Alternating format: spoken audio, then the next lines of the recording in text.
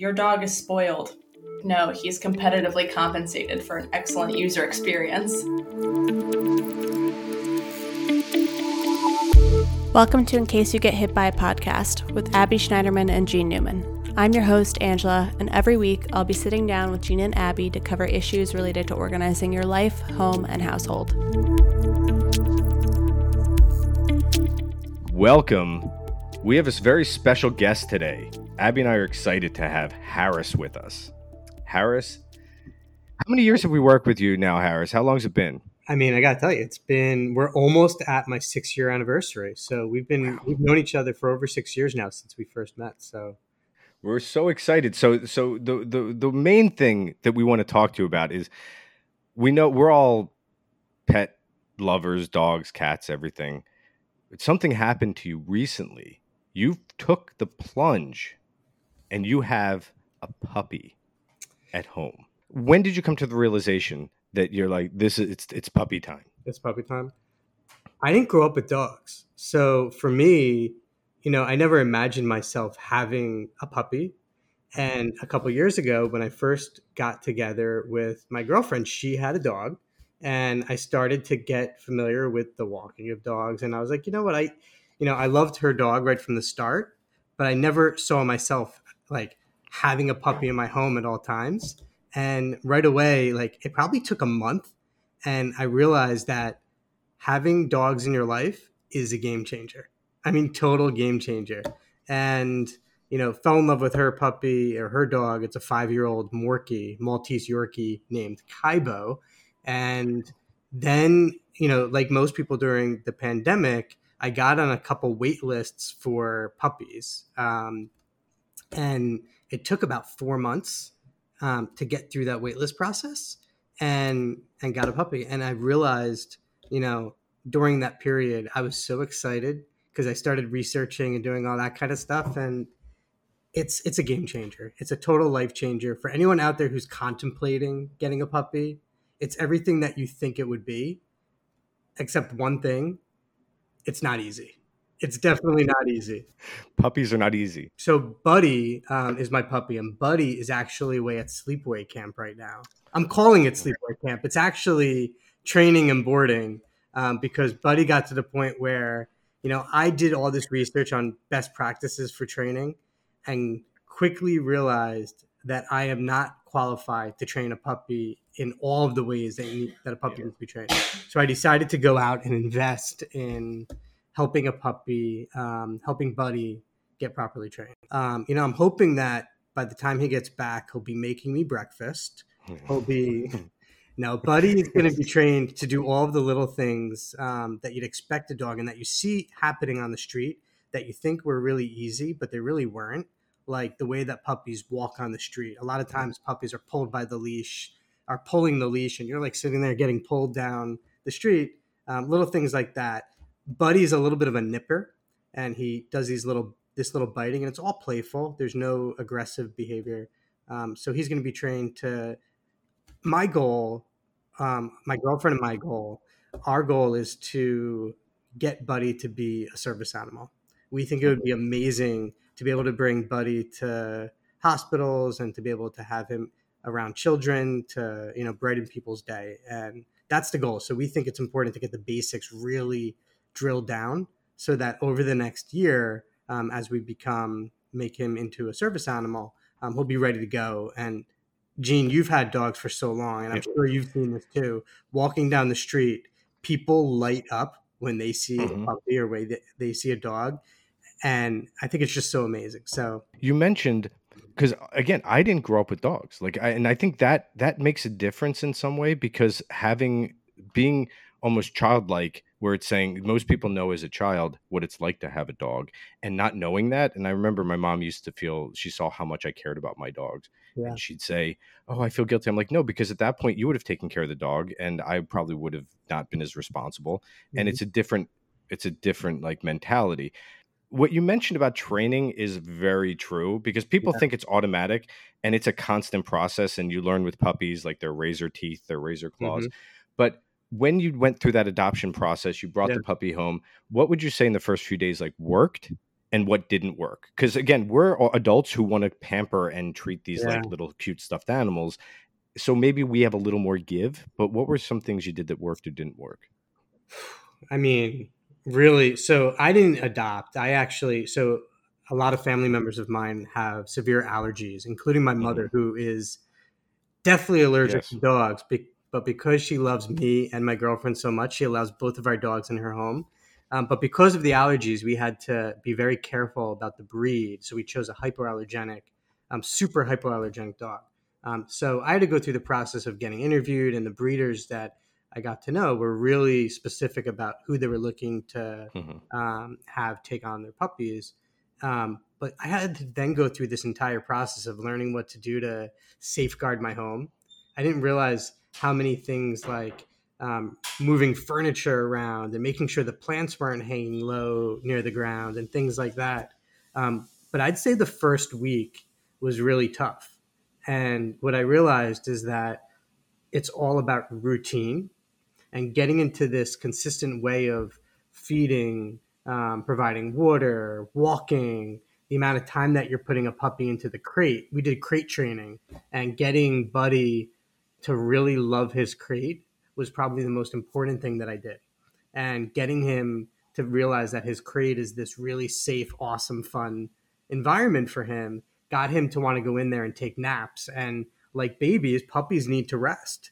And Buddy would spend, and he still does, probably 6 to 8 hours during the day just hanging out in his crate. So I've made it really fun. And his crate is actually with him right now, or I'd show it to you, but it's probably half the size of my apartment and my New York City apartment. And it's got a really comfortable cushion. I think there's down feathers in there. And I mean, I've made it a really enjoyable place for him. And I miss him right now. I'm gonna admit this on the air that when we left him a couple days ago, there might have been tears in my eyes because it felt like I was leaving my kid for, leaving him for college to start university or to start college. So, you know, the first week was tough. I'm not gonna lie. I fully get that. We're boarding Mont for Yeah, the first time ever this weekend because we're going to Rhode Island with my boyfriend's family, and I am a friggin' mess, like preparing to like let him go, and Tim's making me do the drop off, and like Monty's very attached to me, probably more so than my boyfriend, and I feel like it's just gonna like I'm gonna probably walk out of there sobbing. So there's no shame. There's no shame. You're sad now. Later, you won't be. At some point, right now it's sad, but at other times you're like, I could use a break. It was nice being able to drop my puppies off to like a daycare for a weekend and think, okay, they're gonna have fun, they'll play, and then I could not have to worry about them. I tell you, I left Buddy and Kaibo, both of our dogs, overnight for 2 nights actually when we went away. Kiara and I went away, and as sad as it is to drop them off, it is such a good feeling when you go to pick them up and they run right back up to you. I mean, Buddy ran to me down the street, and it was the best feeling in the world. Literally, best feeling in the world. So they don't forget you. So don't worry, Angela. I saw this like meme and it was like, your dog is spoiled. I was like, no, he's competitively compensated for an excellent user experience. It's like, exactly. We spoil the dogs like that. That was the thing when Dollar came along. It was right from a shelter, and again, and Harris, the allergy thing is a real Yeah. situation because my sister and they have a dog, Colby, who's the most adorable dog. You met Colby when I was there that one time we had all those cooking competitions. Mhm. I was watching Colby and my nephew Riley, and they, my brother-in-law and nephew, are violently allergic, like hospital allergic to dogs. Yeah. And my sister actually, she used to have a dog, and she had to, someone else adopted that dog from her, and it was something that she always loved dogs. Again, my sister, we love dogs more than anything, but getting one in the house was a big issue because they wanted one, Yeah. but it had to be safe. And by doing that, and Colby's now been there for couple of years, and it hasn't killed anyone, and is the sweetest, most lovable dog. So when I know people can get judgy about rescue versus that. Like Yeah. everyone wants to rescue, Of course. but also when you rescue, like when I rescued a puppy, she's adorable. We raised her exactly as we want to. But taking on our second dog, Pliskin, who Mhm. is again a little cutie, sweetheart, everything, and we'll talk about integrating other dogs Yeah. together. He was a year and a half old and spent a year in a cage being abused. So he still has this trauma. And if you're not prepared to deal with that and actually take those steps, which could include medication, which could include like isolation, which could include having crates buried all over the place so they could Yep. know where it's safe, it really becomes an issue. So sometimes people want to be a hero and say, I rescued, but then the dog doesn't get what they need. And I Yeah. see that again with dogs that are too big and that can't be controlled. And someone feels as if, okay, I can control a 120-pound Mastiff. Yeah. And if you do not know what to do, like if you're a child and you know what to do, you can control it. But you could be you could be a football player and not be able to control that dog. So a lot of times getting the dog that suits your own family. But I know sometimes there can be judginess where people are like, why would you do breed? And I'm like, don't, like, it's not your dog. Yeah. It's like you live your life and do it. Like if you adopted a kid, or like, why didn't you have your own kids? You know, it's like, why didn't you go to a foster home? Why didn't you go to an orphanage? It's like you get to choose who you're going to raise and bring into your life, and whether it's allergy or whether you just like a certain breed. I know people that are obsessed with a breed and they're like, this is the only breed I love, and the only way to get these dogs is through this system, and that's a great choice to make for people. Yeah. And Gene, I think you bring up a good point. And, everyone debates the adopt versus going through a breeder. And the most important thing is that you do a lot of research and know that you're working with a breeder that has the right practice in place. And I did a lot of research and talked to a lot of people who have gone through the process before me. But the other point that you made that I think is interesting is that a lot of people love the idea of a puppy, but don't realize the responsibility that comes along with it. And you're responsible for this puppy or this pet, and there's so much that goes into it. It's not cheap. Medical bills and vaccinations and food and boarding and dog. In New York City, you need a dog walker if you're working. New York is another level of responsibility. You can't just open your door and they go onto a yard, pee, and then come in. It's a process. Neighbors, people around you. Every vet is 10 times the cost. A stomach ache is $700 in New York City. Oh my God. And also making sure, like in the beginning, that your pet is safe when they're walking on the street. I got to tell you, I did find some awesome resources online. There's some great free content that you can find online about training dogs. I found this site called Bella and Baxter. I don't know if you've ever heard of it.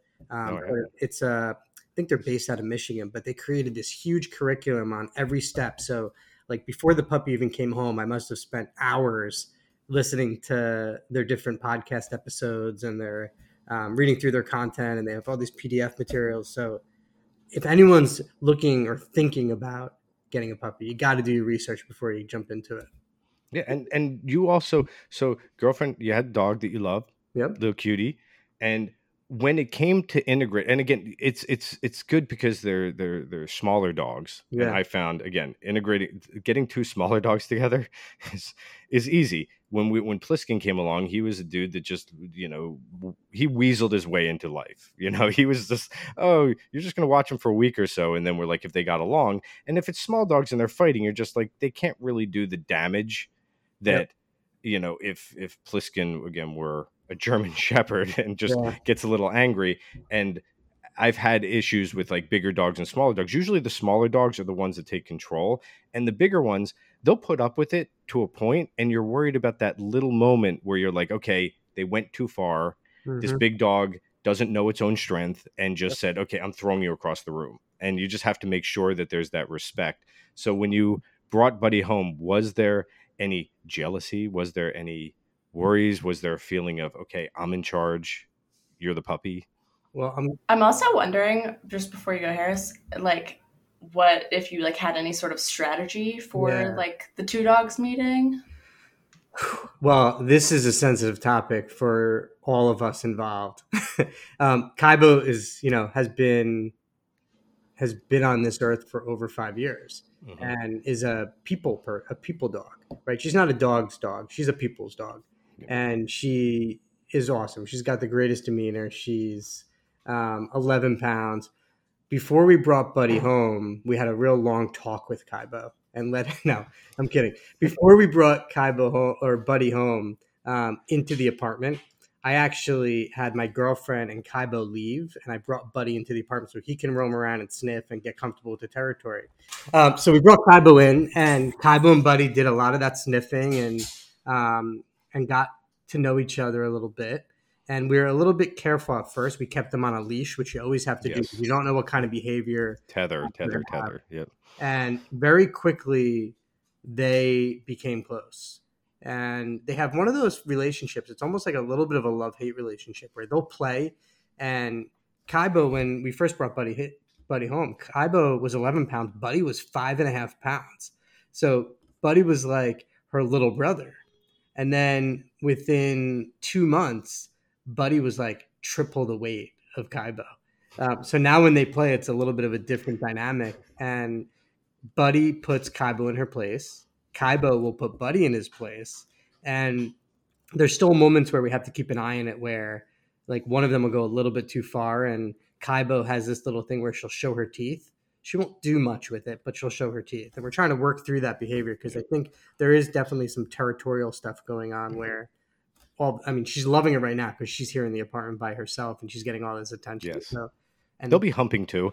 And that's the thing. When we introduced, because Dollar was 5 around that age when Pliskin was already a year and a half going through things. She established immediately, this is my house and you're going to follow it. And the interesting thing was seeing them act together because Dollar loves people more than anything. Will crawl on someone and just want to kiss. And she just loves people. Pliskin's a little more standoffish. Very few people on this earth he likes. And the people he does, he will not leave alone. I'm one of those people. But when we were establishing that, and when they'd go out, we thought, do they even like each other? Like it helped her with her separation anxiety. She wouldn't be alone. And all of a sudden she could be alone. But then we realized when they'd go to daycare regularly, we'd find out that Pliskin was Dollar's guardian. Like no dog can get near Dollar if they didn't go through Pliskin. And they're like, he's so protective of her. He will make sure nothing happens to her. If something's happening, he'll run in front and start it. And we thought that's so amazing that these two dogs that never hang out really much at home, when they're out, he knows that he's the bodyguard and no one messes with his sister. And she uses that to her advantage. She's like, go, attack. And that was amazing. Doing the same thing. I think Kaibo's doing the same thing. She's protecting her little brother. Yep. And they've got this really special relationship like that. When we're not looking, all of a sudden we'll like peek in and Kaibo and Buddy will be like sitting there, like hanging out in the same area, playing with the same toy. It's really cute. But wait, who are we kidding? It comes down to one thing. It comes down to treats. This podcast is brought to you by Everplans, the app designed to guide you through securely storing and sharing your most important information. We're pretty much everywhere you are, so be sure to follow us. We're at Everplans on Instagram, Facebook, and TikTok. See you next week.